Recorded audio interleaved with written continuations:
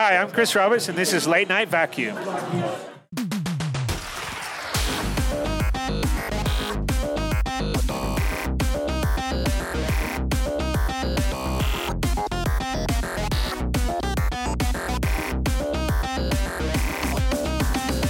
Welcome to the Late Night Vacuum. And we are back with yet another episode of Late Night Vacuum. I am Grokkies, of course, as always, joined by the wonderful and amazing Dublar Thackeray, here to suck so you don't have to. Oh, you fucker!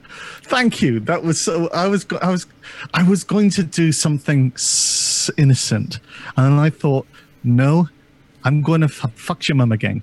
But instead, you made me suck. Well played, sir. Well played. I got you this time. We're always a little bit of that back and forth. Have to give and take. God damn you living example of a crotch goblin. So, I hope everybody is well. How is everybody? And how are you, Grokkies? How have you been, sir? I'm doing pretty damn well-ish enough.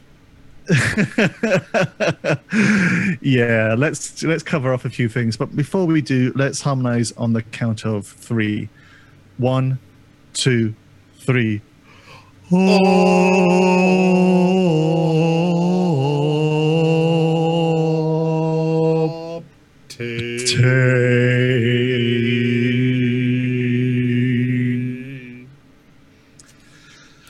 No breath in there. No breath in there at all. So, we've already had a question from chat. Is the crotch goblin also from Planet Nope, like the crotch spider? Yeah, the same planet is also the crotch dog. Yes, crotch dog. Oh, that was so good. We have crotch spider, crotch goblin, and crotch dog now. They all have something in common. They're all animals. So, Grokkies, how have you been? And tell me, they say that lightning doesn't strike twice, but for you that may not be inaccurate. What's been happening? Big old thunderstorm, lightning storm. God, was it Thursday night? Wednesday night? God, yeah, I lose track of days really easily. But last week, we had a big old thunderstorm, and we had a double lightning strike on the power lines near here. Not in the same spot, but on the same line. And it blew past my surge protector and proceeded to take out my 3 lights. My camera was already dead, so that's a replacement camera. Took out my UR22, my microphone, which are now replaced. It took out the RAM in my computer. It took out the graphics card, the power supply, my printer's dead. Like, it just wiped everything. Like, just fried, gone. Game over. Game over, man. Yeah. Holy fuck. Yep. So, yeah, that was fun. Thankfully, some friends loaned me the money to repair everything right away, so I was only down for a day. It would have been Wednesday night into Thursday morning, like Thursday early morning that happened, because I remember I was rebuilding my system on Thursday during Critical Role. I had my phone up, I was watching and, chatting along a little bit there while I was out at my... Essentially, I set up at the dining room table because it's easiest to get into the computer, and I set that up out there. So I had my phone up, watched some Critical Role, and built a computer. I'm letting you read Lord Wellman's comment in chat there. Hold on, I have a command in chat for this. Let's see. I'm just going to bop Lord Wellman real quick. So the chat comment was, I know barbecue season is starting, but that's bad frying. Lord Wellman, magnificent as ever. Thank you. Yeah. And my response, of course, is I have a channel command that is whoever uses the bop command, they roll up a newspaper and swat the target on the nose and say, no. always a very good thing. So we've had there's been a couple of other outages and issues I think it's been having for both of us. So we won't see you next week as much as we wanted to be. We do have a couple of things I think we should follow up on from our last broadcast. But before we do that, what have you been playing, sir? I played a bit of Long Journey Home, a press release of it. What's that? Long Journey Home is a new roguelike game, so it's essentially, think like Everspace or FTL, that sort of type of game, except with this one, you have top-down controls or side-scroller controls of your ship and or your lander. You have to... You are humanity, and you take your first jump out into the stars, except it goes wrong, and you end up something like 40,000 parsecs away from home. And you have to find your way back to Earth while going and meeting a whole bunch of alien races, and trying to survive, gathering resources, keeping your ship repaired, sometimes getting into fights, collecting new parts for your ship, healing people that get injured, repairing downed systems. So it's one of those games where it's like, oh god, I'm gonna die again. Oh, I found the right resource barely. Oh god, now this is broken. Oh god, why? You know, it's one of those types of games. Okay. Yeah, I've just got the trailer up. My god, it looks good if this is gameplay. Yeah, it is. Holy fuck, that's so amazing. There's like conversation screens and other stuff. I can say what the game's about. Can't give a review yet, though, because press access. So. Understand. And I've seen you playing another game. I don't know if you want to talk about it, because I'm very interested in your take on it. Which game would that be? Would that be Sexy Time Murder Camp? Yes. Also known as Friday the 13th? Of course, this was by Ilphonic, wasn't it? Yes, it was. Ilphonic is the ones that were behind the coding of it. The game still has some issues. Technically, it's not early access. It's released. They definitely have some stuff to work on. I was running into... The biggest issue they've had right now is a database error. Essentially, they accounted for about 30,000 people getting the game. It turned out to be 75,000 people got the game. The database ended up getting to about 50,000 entries, and then everything went to hell beyond that. They were trying to spin up more databases to get everyone in, but what happened was so many people were slamming it trying to get in with their cap that they ended up with a bunch of corrupted nodes. Okay. So now they have to go through those manually and repair them, so some people have accounts on bad nodes that are getting repaired. They've got the database up, so for most people, things are working. I still have an issue where I can't change what Jason I am, or what counselor I am, or my perks without the game trying to save it to the database and then going, nope! So, that was supposed to be fixed today. It's not quite fixed. So, I've not played it. I've seen a gameplay review of it. So, from Jim Sterling. And his wonderful Jimquisition. But I kind of walked away from that, going, ooh. I mean, how does the game play? The game plays pretty well. There's a little bit of glitchiness with it, but overall, it's fun. It needs some tweaking here and there. Some of the perks need balancing. They could use some stuff like when Jason, for example, he has 4 main abilities. He can teleport around to different locations on the map. So he brings up a map and he just picks a spot, he teleports, and there's a spawn point somewhere near there. So it isn't always exactly where you want to be, but it's in the region. So you can teleport around the map by the map. You can sense the counselors, so as their fear goes up, you start being able to spot them. They glow red if you use your sense, so you can track them down. Or if they're in a cabin trying to hide, cabin will glow, and then you can seek them out in there, though they can hide like in closets, under beds, and stuff. or jump through windows to get out. Jason can't go through windows, so you have to use the doors, so they have ways to escape. His third one, though, and this is the one that I think they could use a tweak on, he disappears and then he kind of like teleport zooms. So it's like a super speed thing where you go into first person and you just start zipping across the map real fast. So you can chase someone down that's sprinting away, try to get around them and grab them. It'd be cool if there was Benny like Hill a little music? smoke trail. Benny Hill music. There has been Benny Hill music used. Good.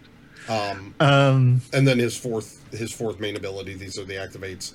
His fourth one is one where it's called Stalk. Sound around you, you start picking things up more. Like the forest sounds and everything start getting louder, so footsteps, you'll hear them more clearly if counselors are talking to each other. That's picked up at a longer distance, so you can then tell they're kind of in your radius. And also, it stops Jason's scary music, because whenever Jason's nearby the counselors can tell he's nearby because there's this creepy music. However, when he's in stalk mode, the music doesn't play. So he can stand, like, in a cabin where there's something important, hit stalk, and they might come into the cabin not knowing he's just waiting right around the corner to grab them. Well, that's nice. That's nice. There could be some fun moments in there. And then as the game goes on, he gets rage eventually. So basically, Jason gets to a point where he's like, "All right, screw this. Time for everyone to die." So if they start like locking and sealing doors, Jason goes, "Nah, I don't care about doors anymore," and just smashes through it. So now the thing that I saw, have you seen any bugs with the car?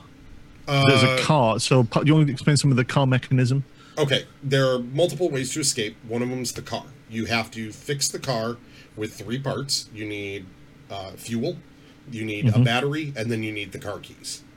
Yeah. And after that, someone with the car keys hops in, turns it on, and then everyone else can pile in. Either it's a 2-seater or 4-seater. You pile in up to those seats, and then you try to drive out of the camp as one of the ways to escape. Bugs with it, there's only one that I've seen where occasionally Jason has an issue stopping the car if it's backing up, getting behind it and then smashing it to stop. That seems to be fixed now, though. It seemed to be an error when there was high pings and the database was being interesting.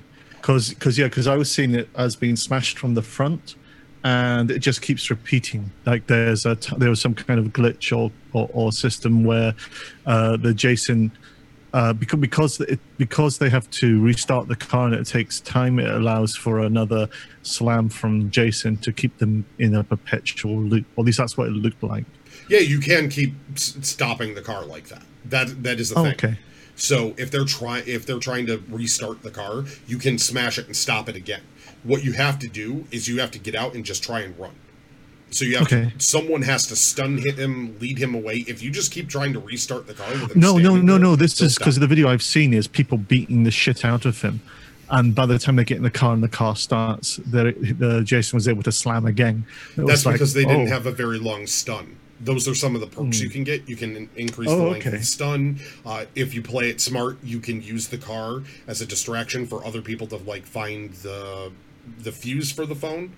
This is another escape mechanism. Fuse for the phone. You go to the phone box, you repair it. If you screw up your repair, Jason hears an alert that the repair was screwed up. So you want people with high repair skills. All the counselors have different skills.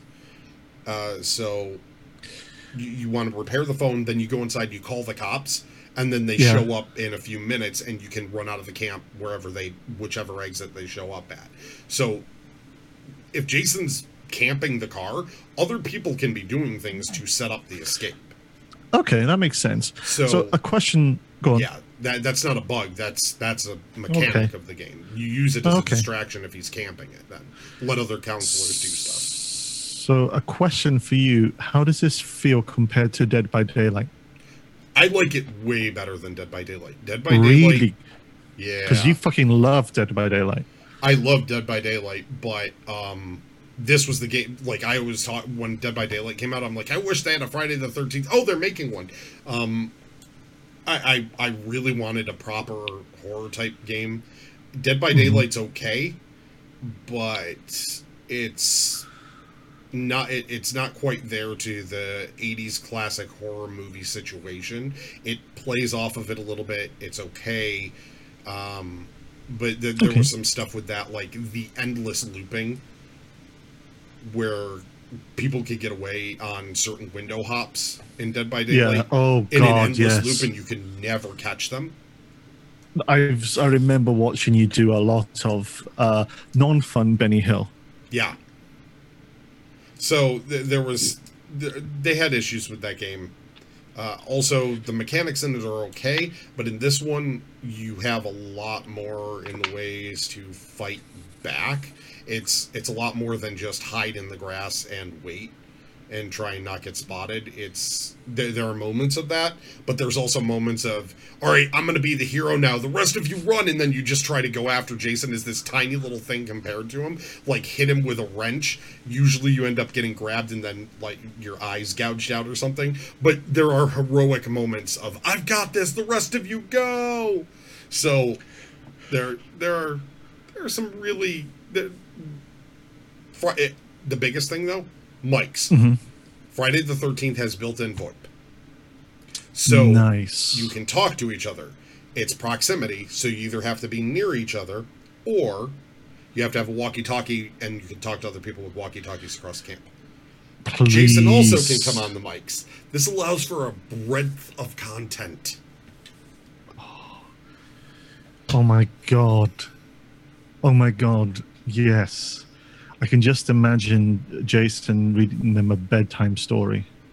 I've seen so many different amazing things done with Jason. People really liked me doing the Brock thing. They seriously, like, all the players I ran into thought it was fucking hilarious and amazing, because he's this incompetent, clumsy maintenance man, and usually I won't kill campers right away until they start attacking me. So once they attack me, I go on this, oh my God, all of these people here are murderers, I need to save the camp. So Brock's actually the hero in his own mind. So, Tucker and Dale. Kind of. Yeah. Oh, that's beautiful. Okay, So- that makes me more... See, I kind of came off with a very bad impression from watching Jim Sterling's Let's Play. And it was from him. He was like... Aliens and Friday the 13th are his films, his milieu. And then the disappointment he had in the game was actually palpable, but it sounds like a completely different experience for yourself. Oh God, yeah, I've been playing it nonstop and have a ton of fun with it. It depends on who you run into, who you're playing with. That is a lot of the experience, is the community that you end up with. And if you can get into some really good private matches, things can be hilarious. Baru, one of the Twitch streamers out there, put up a clip where during, I think it was Fairlight. I'm sorry, this was the Fairlight clip. He ran into someone where I think Burke was one of the two, but essentially two of the counselors were pretending to be setting up a D&D game, and he came across them in a cabin, and they didn't believe Jason was real. So he had to convince them that Jason was actually like a dragon, and that they needed to grab the magical enchanted cloak and power swords, and like swords of +2 dragon slaying or lich. The fuck? He called them a lich slaying. Like, they RP'd out this whole thing. It was God. beyond hilarious. Oh my I've God. seen DJ skipping through the woods as Jason doing the Mr. Rogers song, singing that at people. And by far the thing that gets stuck in my head time and time again, so much so that occasionally I do the voice without thinking about it, is Bike Man and his Tommy Jarvis. Who's Tommy Jarvis? Tommy Jarvis is a character from the Friday the 13th movies. I've not... He's sort of a hero. He comes into the game after people die. Someone becomes him if you call him in. And he's sort of like this hero character. And his voice, I am in tears laughing every time he plays Tommy Jarvis. It is just ridiculous. It is a fan favorite.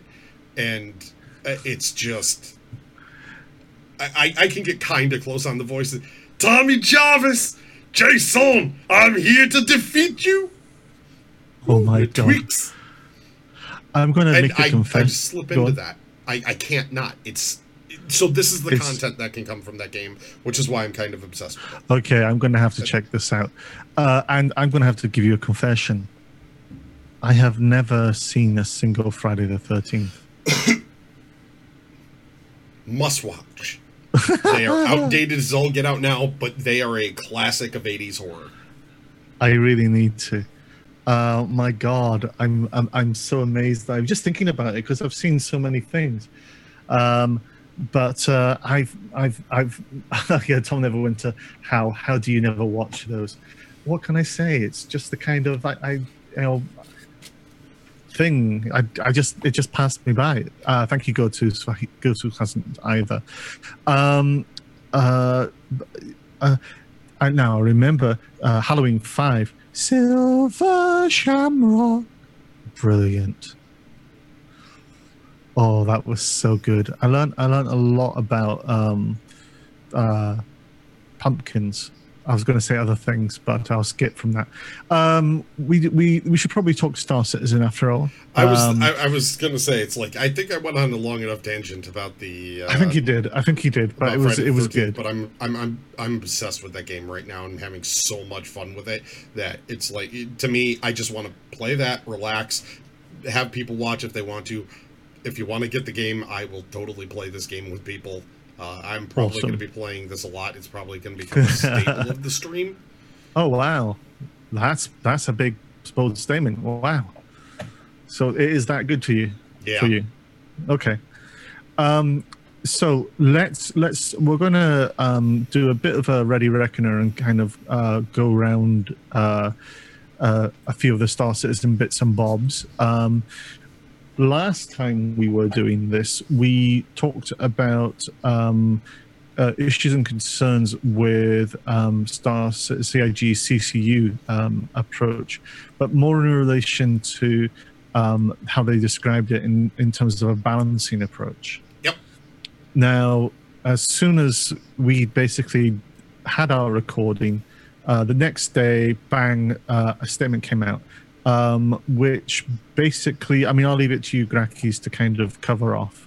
So the statement comes out and talked about the CCU issue is primarily with a very, very, very small subset of people holding essentially out of the 1.1 million of the $0 CCUs, it's like a minute fraction, far less than 1% of the community have most of those 1.05 million CCUs. Meaning there's a few people out there that are super stockpiling these things. Mm. So that's part of it, and they recognize that, and not everyone should be punished for that. The other part was they clarified balancing, which was the big thing I talked about. And what they said was, if they need to start drilling down into what ships people have so they can direct resources in order to put that towards game content. I.e., if a ton of people have Carracks, they need to put more exploration stuff out there initially.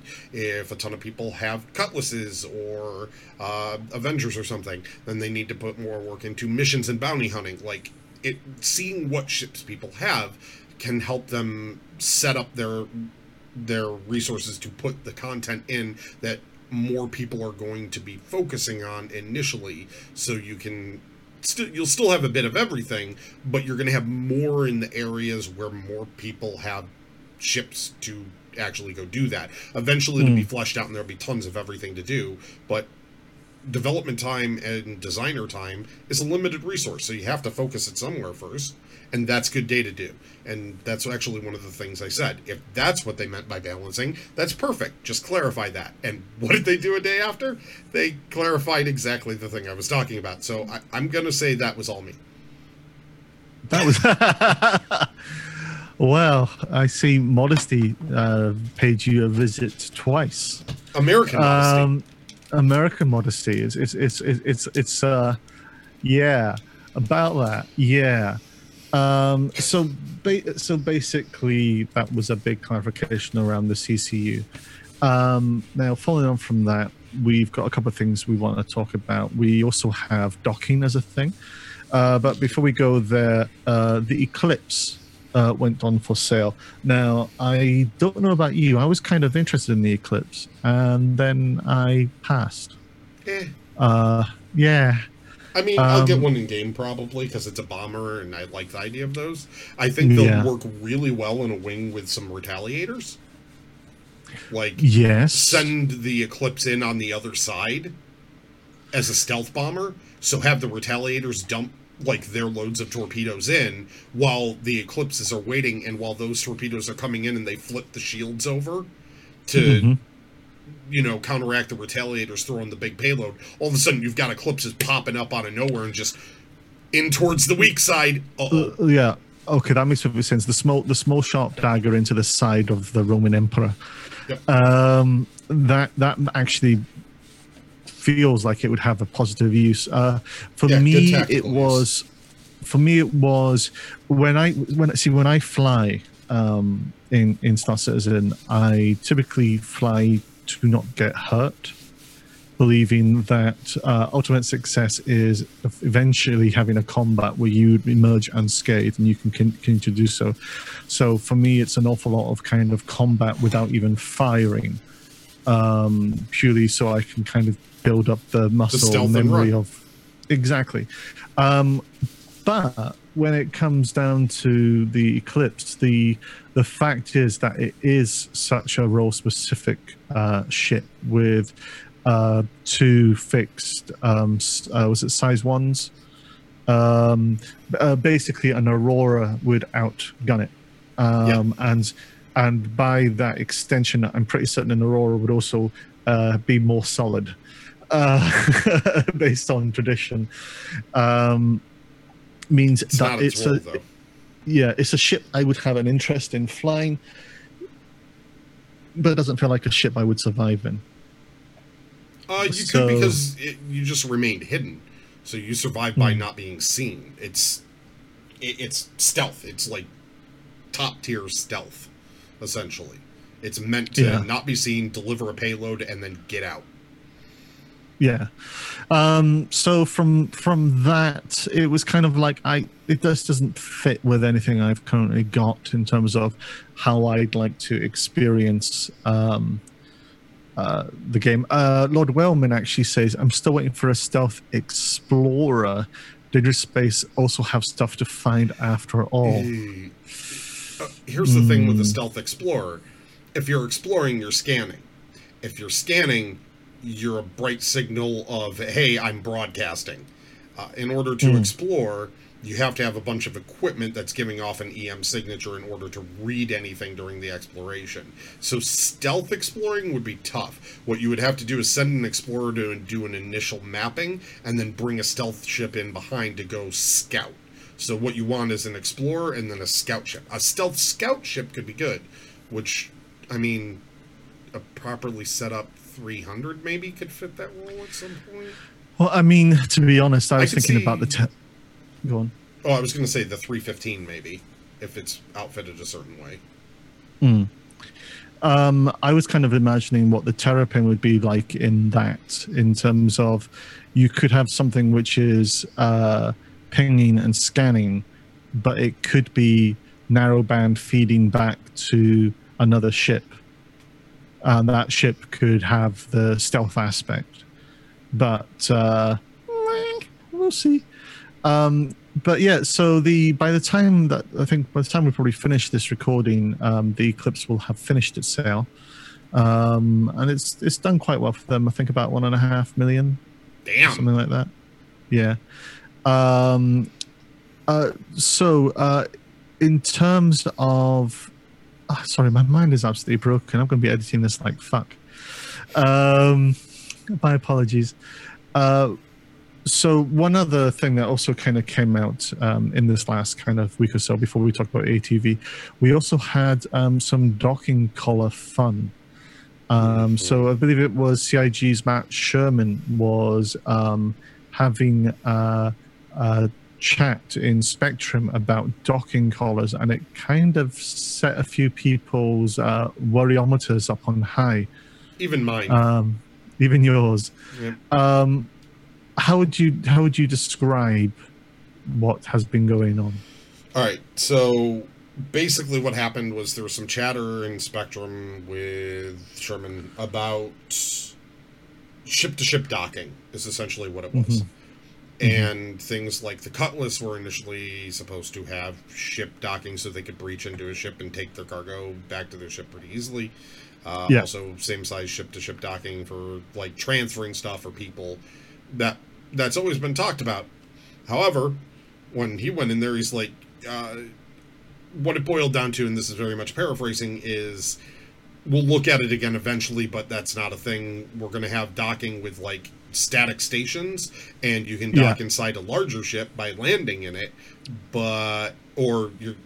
and that was it. It left questions around, like, wait a second, the Merlin's supposed to dock with, like, the Constellation, and the Caterpillar's supposed to have a piece that comes off in its command module, and how is this all still going to, like, how's that going to work? That's docking. And the docking collar on the Cutlass, that was sold with a docking collar, like, listed for it. So what the hell's going on here? Why don't we have ship to ship docking now, where they, like, lock the docking ports? That was something that they even actually, in I can't remember if it's a 10-4 or an ATV or something, talked about, maybe it was like one of the Friday shows, but they talked about, like, the way Cutlasses are, or not Cutlasses, Caterpillars. We call them.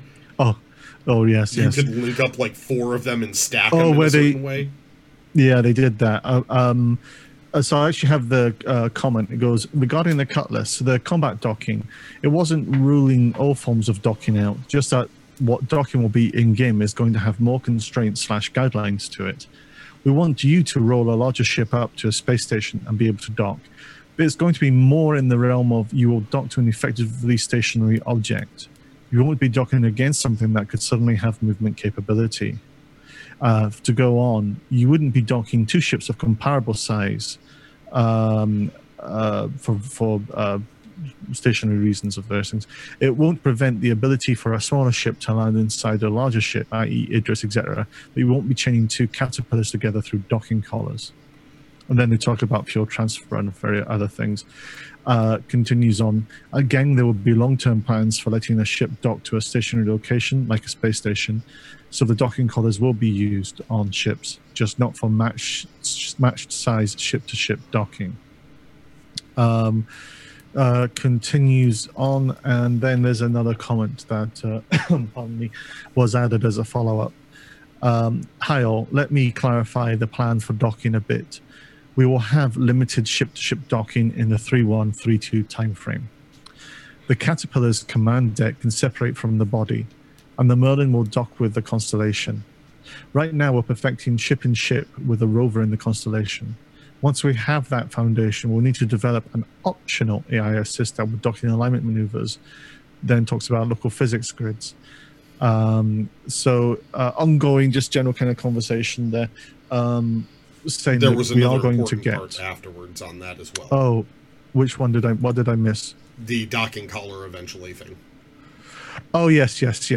I can't see that. Oh yeah, talking about the extendable docking tube that connects 2 ships could be a piece of equipment we offer in the future, but it's not currently a priority over other core features. Yeah. So that makes sense. That was a big clarification. Was the docking tube, which is what was the docking port was supposed to be there for the Cutlass. That should be not an optional piece of equipment. That should just come with it, because it was sold with it. So you should just get that optional piece just given to you when it's available and ready. It was sold with it. If you have a Cutlass, you should just get it. Actually, it was sold with it, but not all Cutlasses were sold with it. The black. No, not even the black. I thought the black was the one with it. It wasn't the blue or the red. No. So the black had it. However, the that special docking collar thing was actually offered, I believe, through the Kickstarter, not through. So post that, or at some point, I think early on, maybe. Yeah, early on it had that, and then at some point that disappeared. So it may be just a historical. They didn't want everyone to have it just for uniqueness, versus we probably have a problem here, but let's kind of see where we go. Well, once it's available, give it to the people that had it there. And like with me, I get my stun baton and cuffs and stuff with the blue, but not everyone got that.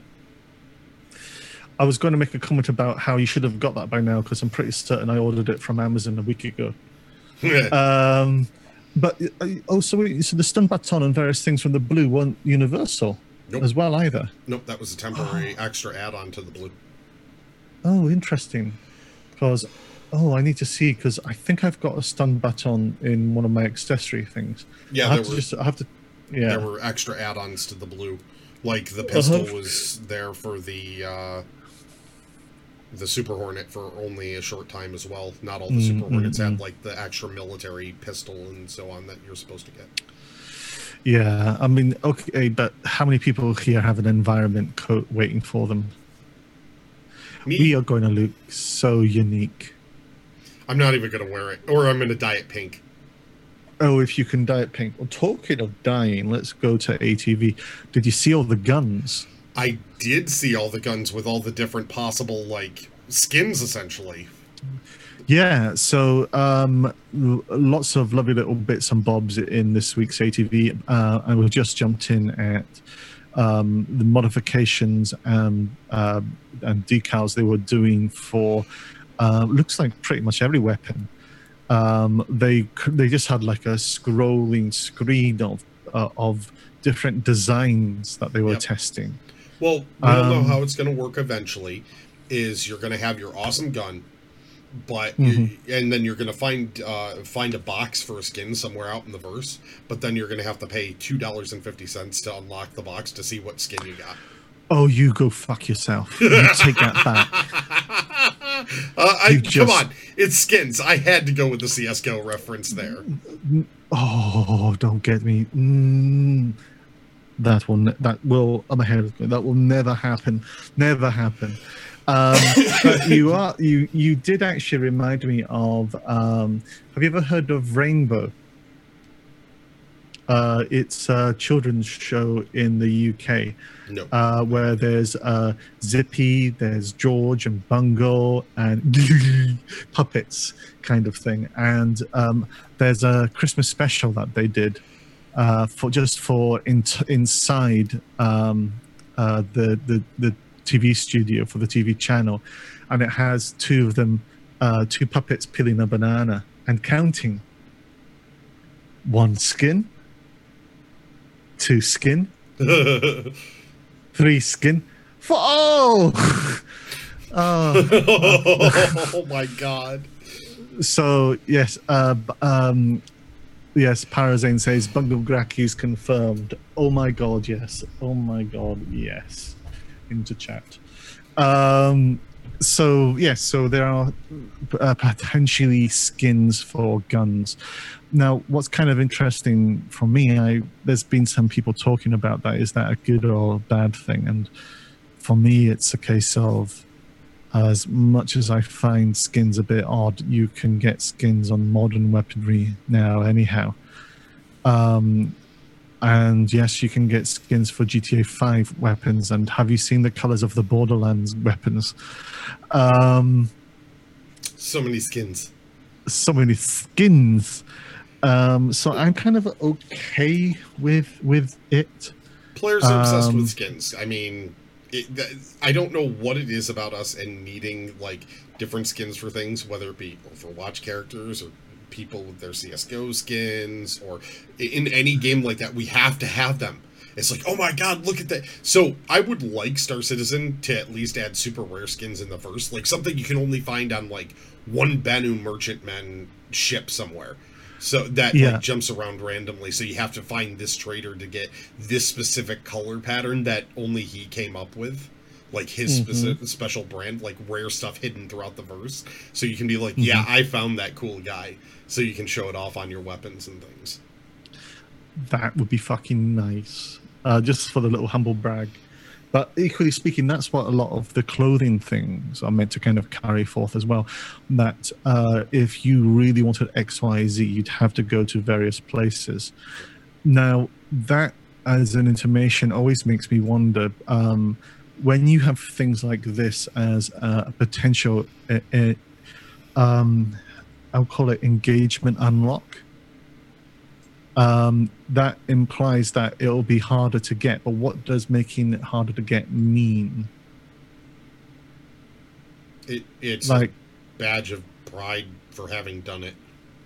Basically, it's a player point of honor. Essentially, that's all it is. Making something hard to achieve. It's something. No. Oh yeah, no. I'm totally on board with that. I'm actually thinking more about how is it made hard. There's a lot of ways if I fly to if I fly to if I fly to a derelict that somebody has turned into a stall on a planet, I can understand how that is hard. But if I fly to a planet, then it's a case of, well, isn't there a route to that planet already? So how hard was that?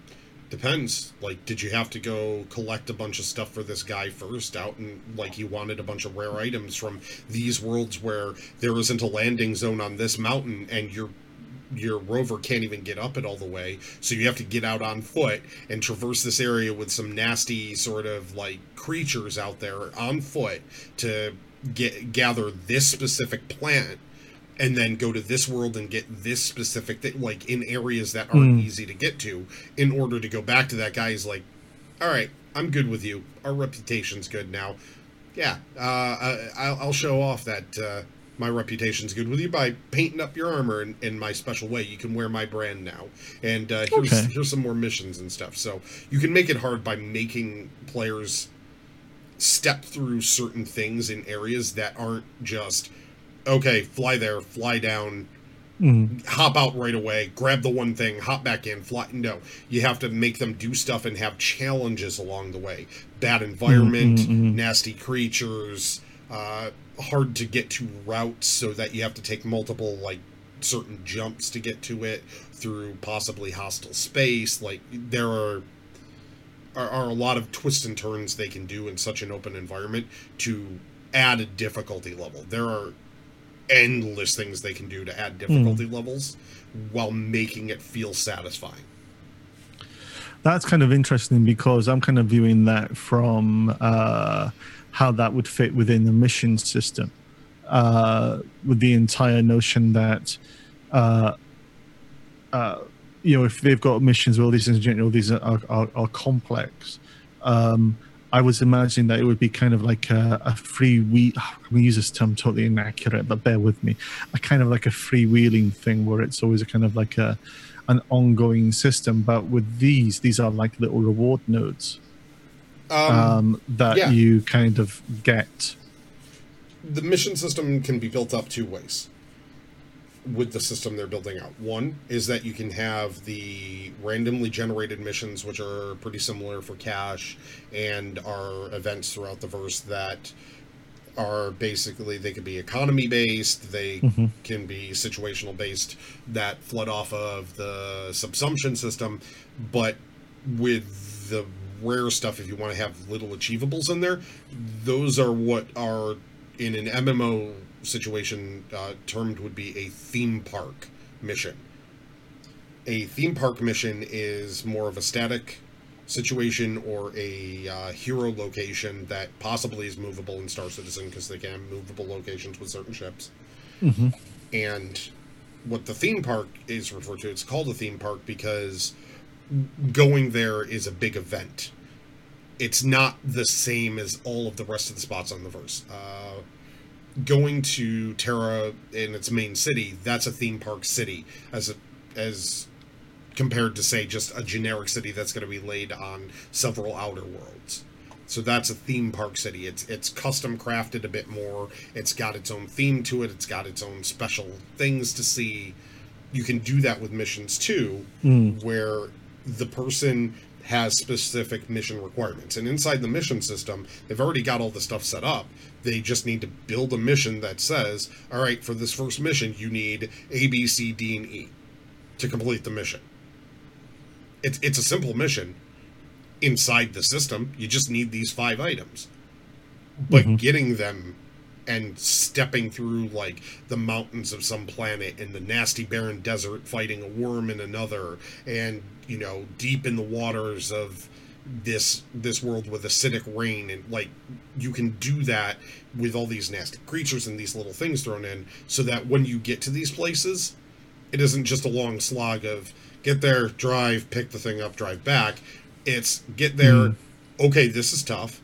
okay, I have to get here. Oh crap, I can't traverse it that way. I've got to go on foot. Oh crap, there are these nasty things. So with each step of it, your adrenaline's rising because you don't know if you're going to die and get bounced. Because when you die, your ship's still there. You're in a hospital somewhere else, or you're dead. That'll be fun. As your adrenaline goes up, the satisfaction of completing it gets higher. So you need to hit people in these theme park moments with bursts of adrenaline rush. You have to give them bursts of excitement throughout it. So you hit them with all these things. And then as the mission progresses, you could even add sub-events in there, like people find out you're collecting these rare items. Now people want to find you and jump you because they want it. They don't want to have to go through the hard stuff. They want to get it for themselves. So now they're trying to jump you and take your hard-earned things. So now you're like, oh shit, I got to look over my shoulder. People are chasing me down. I need this. You sound like a Twitch streamer. How so? Well, when you play live, don't get camped. Yeah, don't get stream sniped. But yeah. It's just that's part of the core of game design is giving those bursts of adrenaline. You don't want adrenaline constant because then people just expect it and you can't ever have a lull or a break. And lulls and breaks then are very just jarring and pull you out of the game too much. But if you give them a burst of a moment of adrenaline, those moments of oh shit or oh my god or oh wow, those oh moments, you want to hit them with those at spots throughout something like those theme parky things. So you'll have all your missions so people can earn cash and do things. So throw some theme parks out there. I think with that, let's take a moment to remember Eli from Half-Life 2. I don't remember Eli. I won't spoil it for you, but there is a bunch of people right now who are going fuck yes with me. Well, I played Half-Life 2. It's just so long ago I don't remember it. Going through ATV, there was some really beyond sexy things happening. So it was Frankfurt's update this time round, and so Brian Chambers was up in front, talking about what they've been working on. So they've been working on AI. They're getting into a sprint there for human combat. To improve the combat work done, to bring up to final quality, which is kind of nice. I quite like that because once they've got that mastered, that'll be something I think that should be, that will then start to roll out across the whole of the game, and I use that in both games. We also had, and this is the thing they've mentioned a couple of times, and we've seen a little bit of a video of all of those months back. About air traffic control. So they've been working on the air traffic control system, which will basically be an en masse way of making sure that we don't land on each other. Or we are given all the opportunities not to land on each other. I think that's probably the better way of saying it. You try to land on each other without calling air traffic control, and they tend to blow you out of the sky because you might be hostile.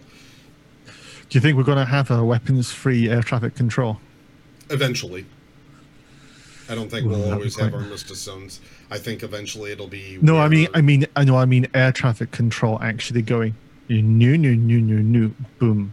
Yeah, that's what I mean. They'll get rid of the armistice zone, and eventually you'll be able to do something like that, but then you're going to have the turrets of the station that just go zzz and aim at you, and it's like, ha, uh-oh.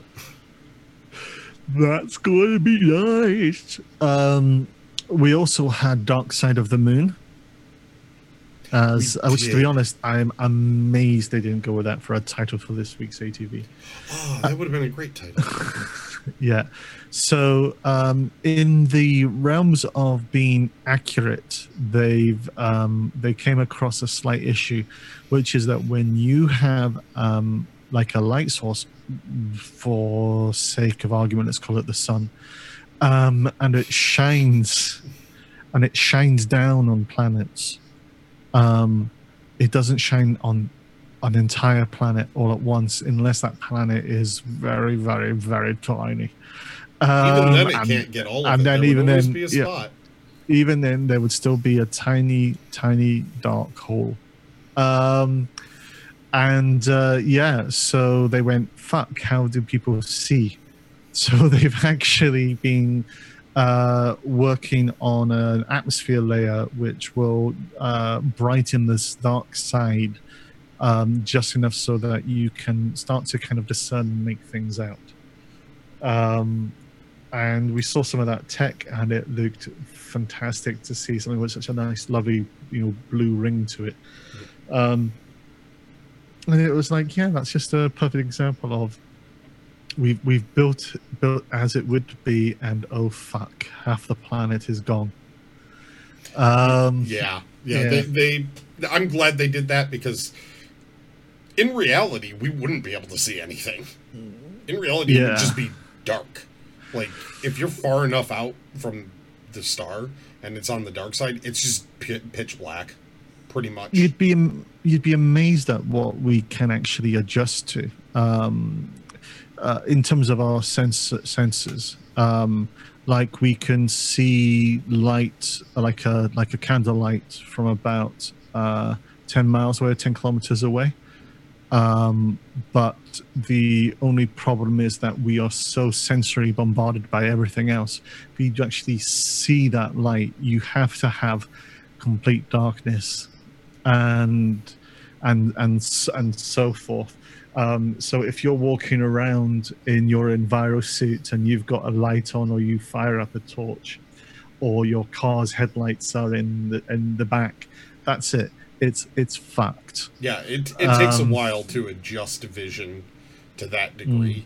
It takes time, and if you were just flying, down to a moon, you likely had a bunch of lights in your face, so the adjustment period would make it just pitch black, so players wouldn't want to have to stand there for 10 minutes while their character adjusted, which would be several hours in game, sort of thing. So they made a gameplay decision. This is one of those things in a game where it isn't totally realistic, but I'm okay with that, because there's that, rule of cool. There's the fun factor. You always have to make sure that fun is one of the priorities.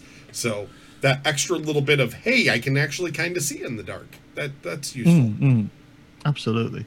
And also, so they talked about some of the engineering work they were doing. So they've started work on a new IO scheduler. Yes. Now, for the uninitiated, what would the IO scheduler do? Basically, it makes it so that the information goes through your CPU and GPU better. It depends on what you're using the IO scheduler for, but it's input-output. So it makes it so you use multiple cores more efficiently, or you use your GPU more efficiently, and the information's flowing through more efficiently, which lets them put through more data while taking up less of your system, so that it's efficient and what's the word, optimized. Optime. Okay. But also, sorry, 1 second. I'm having somebody's IMing me quite a lot, so I apologize for that.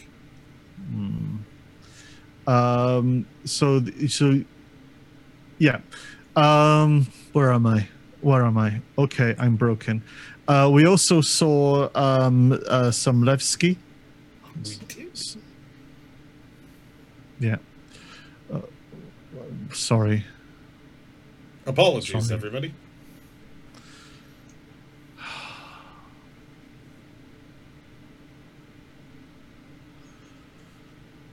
Right. Do I have to get a technical difficulty screen? I can put one up. No, we're okay. Somebody is just knows that I'm recording and is sending me a lot of messages. Okay, so where are we? Yeah, so Levski's been getting some details, and the impression I'm getting is that it's now fucking huge. and they've done nothing to dissuade me of that notion, which is a bit of a thing. I'm kind of wondering how big it's going to be.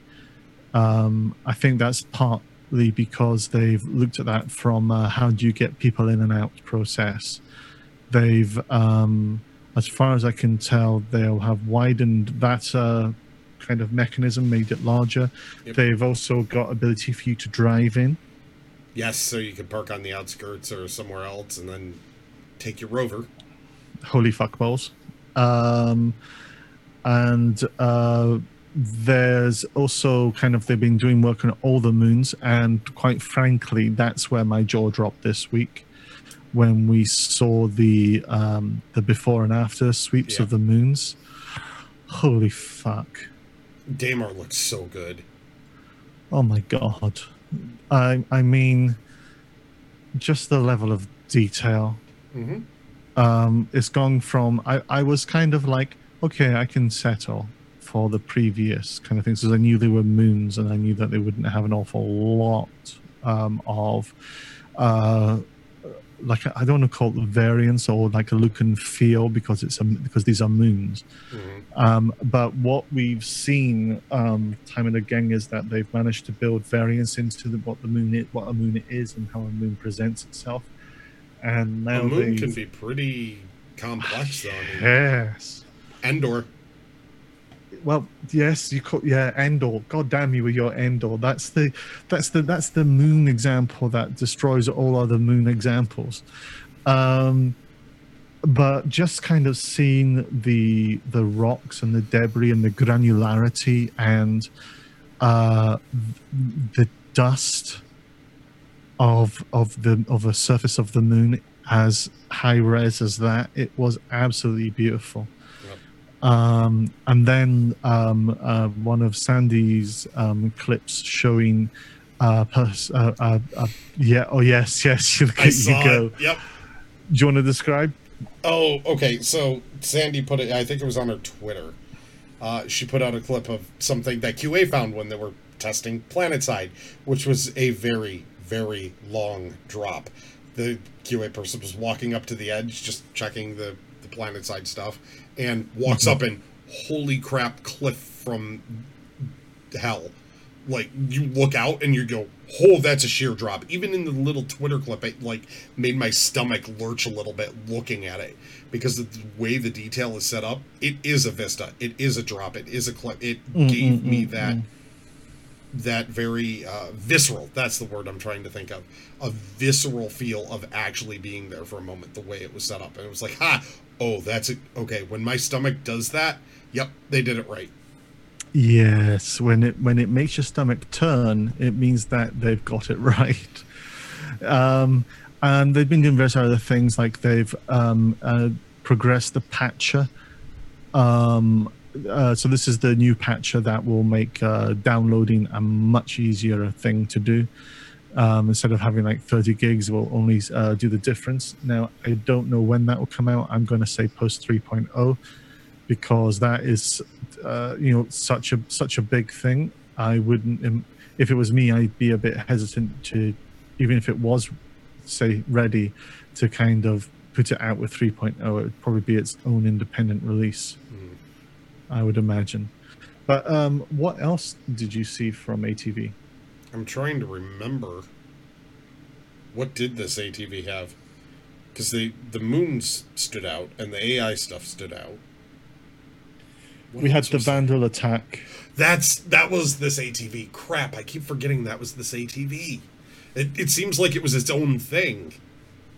But the Olisar Kingship Vandal attack, like, briefly you just see poof, poof, as the two jump points open up and two Kingships show up out there, and the platform just explodes. It's like, we're fucked. But that was also being used to show off their display tech that they've now got working. That's right. It was they put up the they can do system alerts, the warnings and stuff. And that's right. I made a comment to myself about that when I saw those. how they can do system-wide broadcasts or essentially galaxy-wide, so they can do a local or they can do it across all the systems if there's an alert. No, what I'm talking about is beyond that. Is the fact that they previously had like a drone, which had acted as a camera, which captured one of the players dancing, and then projected it onto a screen. Yeah, the in-game picture-in-picture stuff.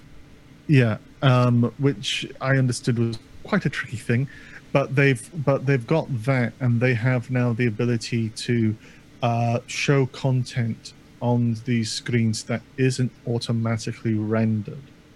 Yep. So you can put news broadcasts out, basically. Ka-ching. And we have news fans. Mm-hmm. So that is, all the pieces coming together. Yep. Where we can go, hi, I'm Brock Johnson, going with News Channel 5. Yeah. Brock Johnson coming to you live, News Channel 5, Crusader News. Yes, and if that ever happens, I'm going to be doing special interest stories about lost alien cats and various things. I want to do stories asking with new medical technology, is lead now good for your children? Oh God, that's horrific. I like it. Yes. Stuff like that. That would be so good. But I was thinking more on the alerts. Mm-hmm. Eventually, I really hope to get to the point where systems will broadcast an alert that Grokkies is in the system because of Hugageddons. So beware whenever I'm in a system. God. Like a warning goes out. Warning, Grokkies has been sighted in the system. Please beware hugs. Oh my God. I want hug warnings.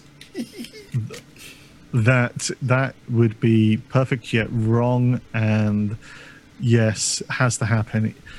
Even if it means that we have an app that tells us when you're in this sector and the mobiGlas will flash. Yeah, so like if I end up in a UEE sector and get scanned, it's like, uh-oh! Well, no, I think, to be honest, if you're marked as a person of interest by people, maybe it will automatically ping. And so, system. Yes. Warning. So, a question I was going to ask you, actually, because we're just going to talk, I think, about the schedule after this. Mm-hmm. This is actually a two-parter, and I'm going to ask you the first part first, because that's how sequencing works. Well, you can sequence out of order. Shut up. So, 3.0 comes out, okay? Mm-hmm. Of all the ships that you have and that are available through 3.0, mm-hmm.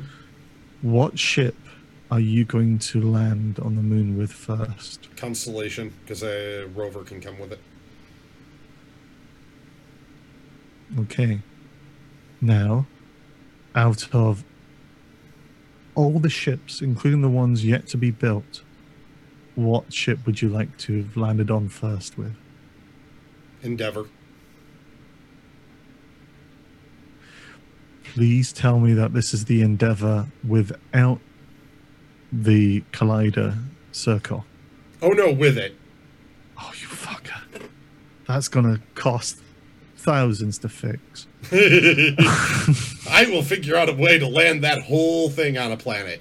I just don't guarantee it'll be able to take off again. You're a bad man. You're a bad man. For me, it would have been, I think I'm going to land on the stop with the Starfarer. Because then that will have all the dragonflies, all the rovers, and everything inside it. I don't have one of those. And what I would like genuinely to land on with is the Terrapin. The turtle ship. Terrapin, the turtle ship. That ship has wheedled its way into my heart. It does have character to it. It is really nice. It has a lot of character. In fact, you know how it's like, I'm sure you're like me in that you've kind of gone, well, what would be, we can safely say we each have more than one ship. And We can safely say that. We can safely say that. And the thing for me is, well, what would be my first ship? Well, what's the ship I would like to explore and do things in game with? So you can go with hulls, you can, for cargo, you can go passenger, you can go fuel, you can go warship, you can go scout, you can do all these kind of things. I'm going Terrapin. Terry the Terrapin. Terry the Terrapin. Terry the Terrapin. And Terry and Terrapin. It's not as if the Terrapin can do much apart from be like, the Herald's more innocent cousin. The Terrapin has a lot of armor on it, though, doesn't it? It's an armored beastie. I know what I'll use Terrapins for.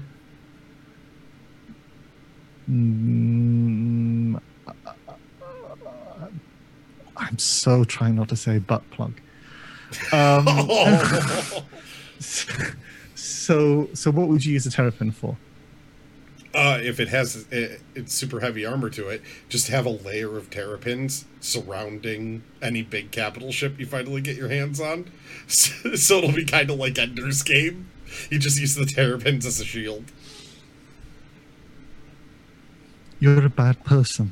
But yeah, no, I mean, for me, it's like, yeah, Terry the Terrapin may very well be my first ship in game that I play with proper,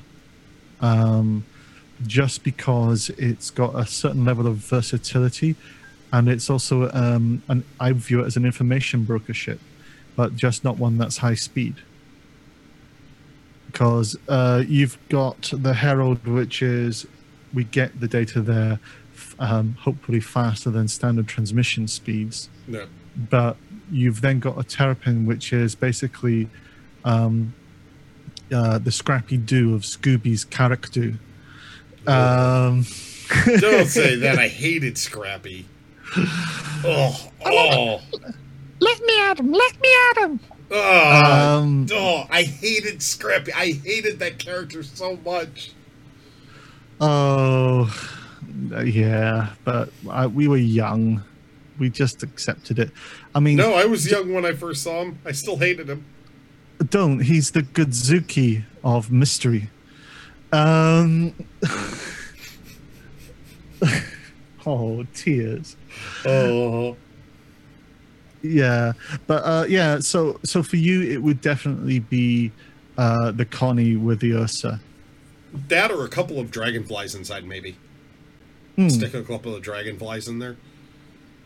I think that could now, what you know of Debrett's? So it's a style and manners guide. I don't know of it. Oh wow! So there's a book on how to be proper, essentially, and it's a guide on what cutlery to use, the airs and graces, how to walk properly, perfect balance and poise. One of those finishing school type of books. Yes. So let's do our own finishing school. You, me, Ursa Rover each. Let's see what we can balance on top of our Ursa Rovers and complete a course. So, yes. Get something up on top and then try to... Yeah, I think a 300 series or an Aurora could probably land on top of an Ursa and we might be able to drive. Merlin Defo, I think. Yeah. And that would be attached right there to the Connie, so... Perfect. So we could put Merlins on our heads and go exploring, and the first one to drop the Merlin loses. Well, I know what I'm doing for some of my streaming there. I'm Yeah. going to put on an endless loop, a 10-hour, of I could walk 500 miles and walk the planet. Oh, please. Oh, see. Either I'll put something down to hold the W key, or I'll put auto run if they have auto run on, and just go, if I could walk 500. It'll just be like How I Met Your Mother road trip, except it'll just be me walking a planet. Except I'm just going to set a path, so if I end up going off a cliff, that's what happens. So the because I was imagining that if we do that, or if you do that, do it a second time, so I can have my reclaimer flying slowly behind you. With this little claw, just Yeah. Next time, Gadget. The original Grib says, I am extremely worried about landing my ship and losing it until they add in WPS. I don't know what WPS is. I mean, assuming until they add locks that your ship will be lost and or blown up. But it's just waypoints. I don't think waypoints would mean you wouldn't lose your ship. Oh, as in going out and exploring and doesn't know where he landed it.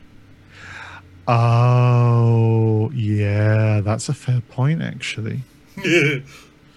Everybody remember where we parked? Oh, fuck. Yeah, fuck. I mean, I've had friends who've had trouble just with car parks. Well, good thing I'm really, really, really good with maps. What I can't remember in names, I make up for in contextual memory. Like, that's super boosted for me. Mm-hmm. So, remembering how to, like, once I learn a map, I remember the map. Like, I remember where everything is, all of its layouts and locations, so where we land and wherever I head, I'll know all the turns I took so I can reverse it back to the ship. Okay. Because I was thinking, the original group says you go far enough away and you have trouble finding it. There's a part of me thinking, well, what would happen if you, smoke could last a while. How many engines do you need to take off? I was just trying to work out what you could do. I'm sure they'll have a system. If not, that'll be hilarious. Set off the engine flare so we can find it again. Okay, we'll see it off in the distance. Pretty much. I'm sure, like in the same way that we have a waypointer pointing us to our ship, we'll still have that same waypointer pointing us back. But that would be hilarious if that wasn't there. I like how Grib says, except on a sandbox game, there is no path back. Actually, that's not true. The path is whatever you set as your path. So if you went to this rock and then this hill and then this tree, and that's still your path that you took. It's just not a set in-game path. So the number of paths, yes, they are almost infinite. But you just have to kind of remember the one that you specifically took. It very much is an open exploration thing. I guess doing Star Wars Galaxies as much as I did, there's a lot of waypoints, but some of the planets were pretty open, easy to get lost. And I would remember, like, oh, I know where I am because of that hill. Like, literally, I could look at a hill and go, oh, yeah, I know exactly where I am without looking at a map or anything, just by, like, the two hills and a tree that was over there. It's like, oh, yeah, I know this spot. And they're like, how... It's hills and a tree. They're everywhere. Oh, no, but the other hills are a little slightly different, and the tree is slightly off. Come with me. And it's, yeah, see the caves right there. And they're like, how do you keep doing that? So, maps and I just get along for some reason. So it's going to be great for me on planets. I'll be able to find my way back. Everybody follow Grakis. Yes, I won't lead you astray at all. Yes, I can imagine what will happen. Talking about things astray or not, how is the current schedule looking for 3.0? Parts of it are okay. Parts of it have moved, as happens in development. Overall, It looks pretty much like they're still on schedule from the last couple of times they posted, where we're going to be getting the Evocati build should be going out in about 2 weeks. at this Yes. point. So it looks like about 2 weeks to Evocati, and it looks like maybe PTU is extended a little bit, Hmm. but the release hasn't shifted too much. There was some removals and rescheduling. Yes. Let me pull that up. Yeah, I'm just looking at the general ETAs. So right now, the general release is between July the 6th and July the 20th is the plan.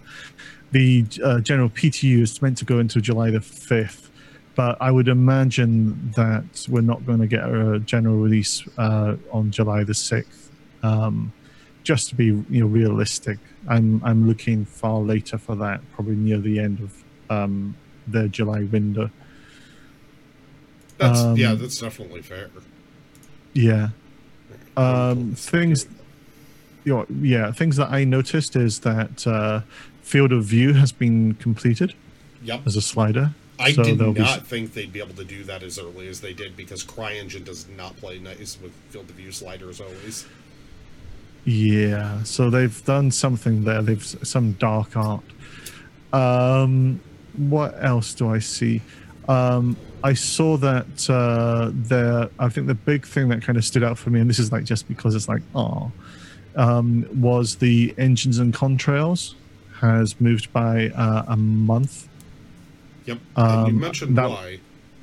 Yeah, unfortunately, the person who's looking after that has fallen ill. So, don't know your current state, but hope you're feeling better, and if not, get well soon. Yes, very much. Very much so. There's been some jiggery pokery around some UI stuff that's been moving forwards. Yep. That moved forwards? Backwards. Backwards. My There you go. forwards is like later in the year, Yes. because backwards is closer to where I am, because I'm very backwards. So, you're the Mad Hatter then? Because that sounded very Mad Hatter. It sounded like a very Marianne birthday moment there. My logic is impeccable. The world operates to my rules, and as long as we don't talk about it too much, the world will continue to operate normally. Let's not rock the boat.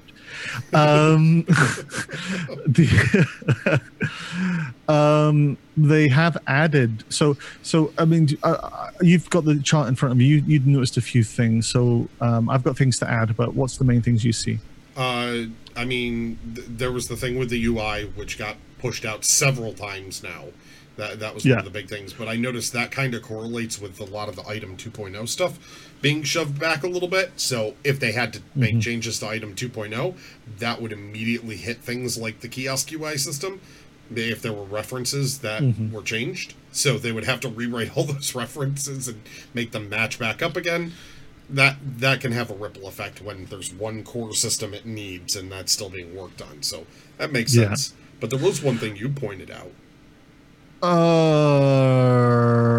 Was this the Item 2.0 ship conversion?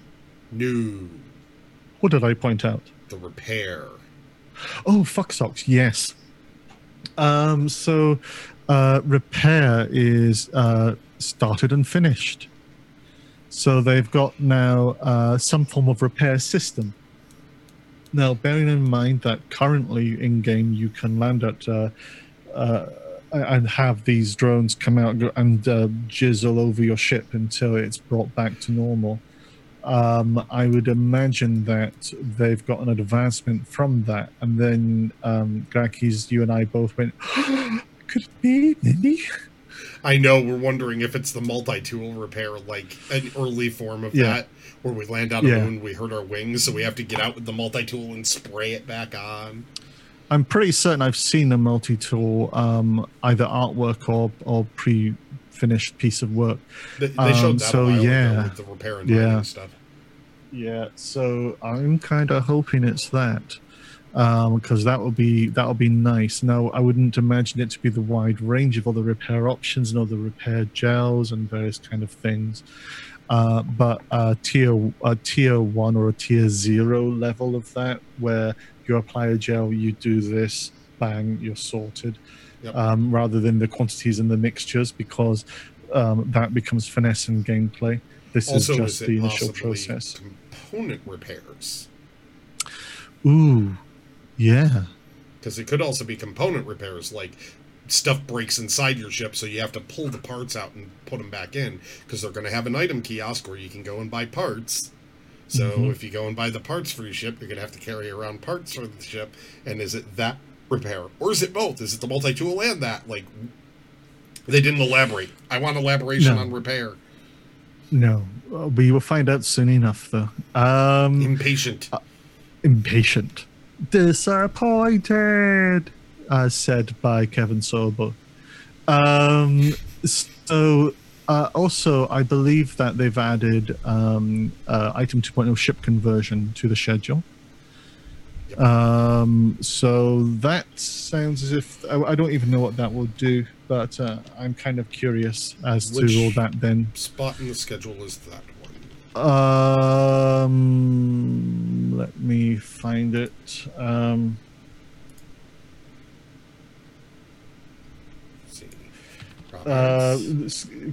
Search for conversion. Conversion, okay. So schedule. So it says that we are beginning the process of converting our available ships over to Item 2.0 system, and the ETA is 1st of June. And where part 2 is the part 1 of this feature, the engineering side drawing to a close and appearing to come in as estimated. We've been probably able to schedule out the tech design of this, which is coming in for the 23rd of June. Yeah, that's all the piping and everything that's going to be going into the ships, so that they properly have things like the heat sinks are now going to actually work like heat sinks, and power is going to flow through the ships through nodes, and like that's what Item 2.0 does. It does the everything for inside the ship. So moving the ship to Item 2.0 puts it on that level, which is wonderful. That is quite lovely. But then after that, I don't see much else to talk about unless you see anything. Not on the schedule side too much that I saw. I mean, there's, it's a huge report that they've been keeping us pretty up to date on, which is great. I really like that they've added these in so that we can crawl through it, see where they stand, see when we're getting our 3.0 that we've been waiting for, which should be very, very shortly. It's coming up. It's coming up very soon. And I'm jelly of all the avocados that will see it. Yes, I'm very eager to. I mean, yeah, we just have to wait for the PTU, I guess. But these things. So, Grakis, anything else on your side, or shall we go for audio close? I think it's about time to say bye to the audio side of things, to the Yes. audio listeners. Yes. So, Grakis, the Funkmeister, where can we find you? As always, you can find me on twitch.tv/Grakkees, Grakees, as well as Twitter and YouTube. Also, I have Discord. Make sure you're in my Discord. So get in my Discord. Come to the Twitch channel and do !point Discord. I believe it's Discord. Yeah. We'll throw a Discord link in the podcast notes as well. And you can find me at twitch.tv/DoublerThackeray. That's DOUBLARTHACKERY. And I also hang out the arse of Grakkees on Late Night Vacuum. If you want to be a dingleberry, come along and hang out with us as well. And I'm sorry, Grakkees, I think I've broken you. Oh, that was a good chuckle. Thank you. So take care, everybody, and we'll see you next time. Bye. Bye.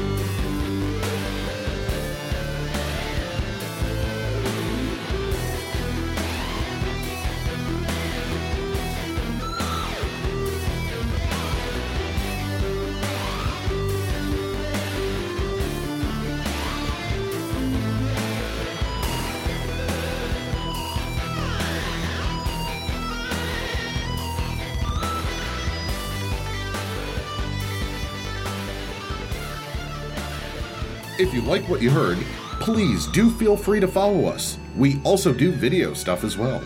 And give us a review on iTunes. It doesn't matter if it's good, bad, or just indifferent. We want to hear what you have to think. Well, not everything you have to think. I mean, that could be a lot.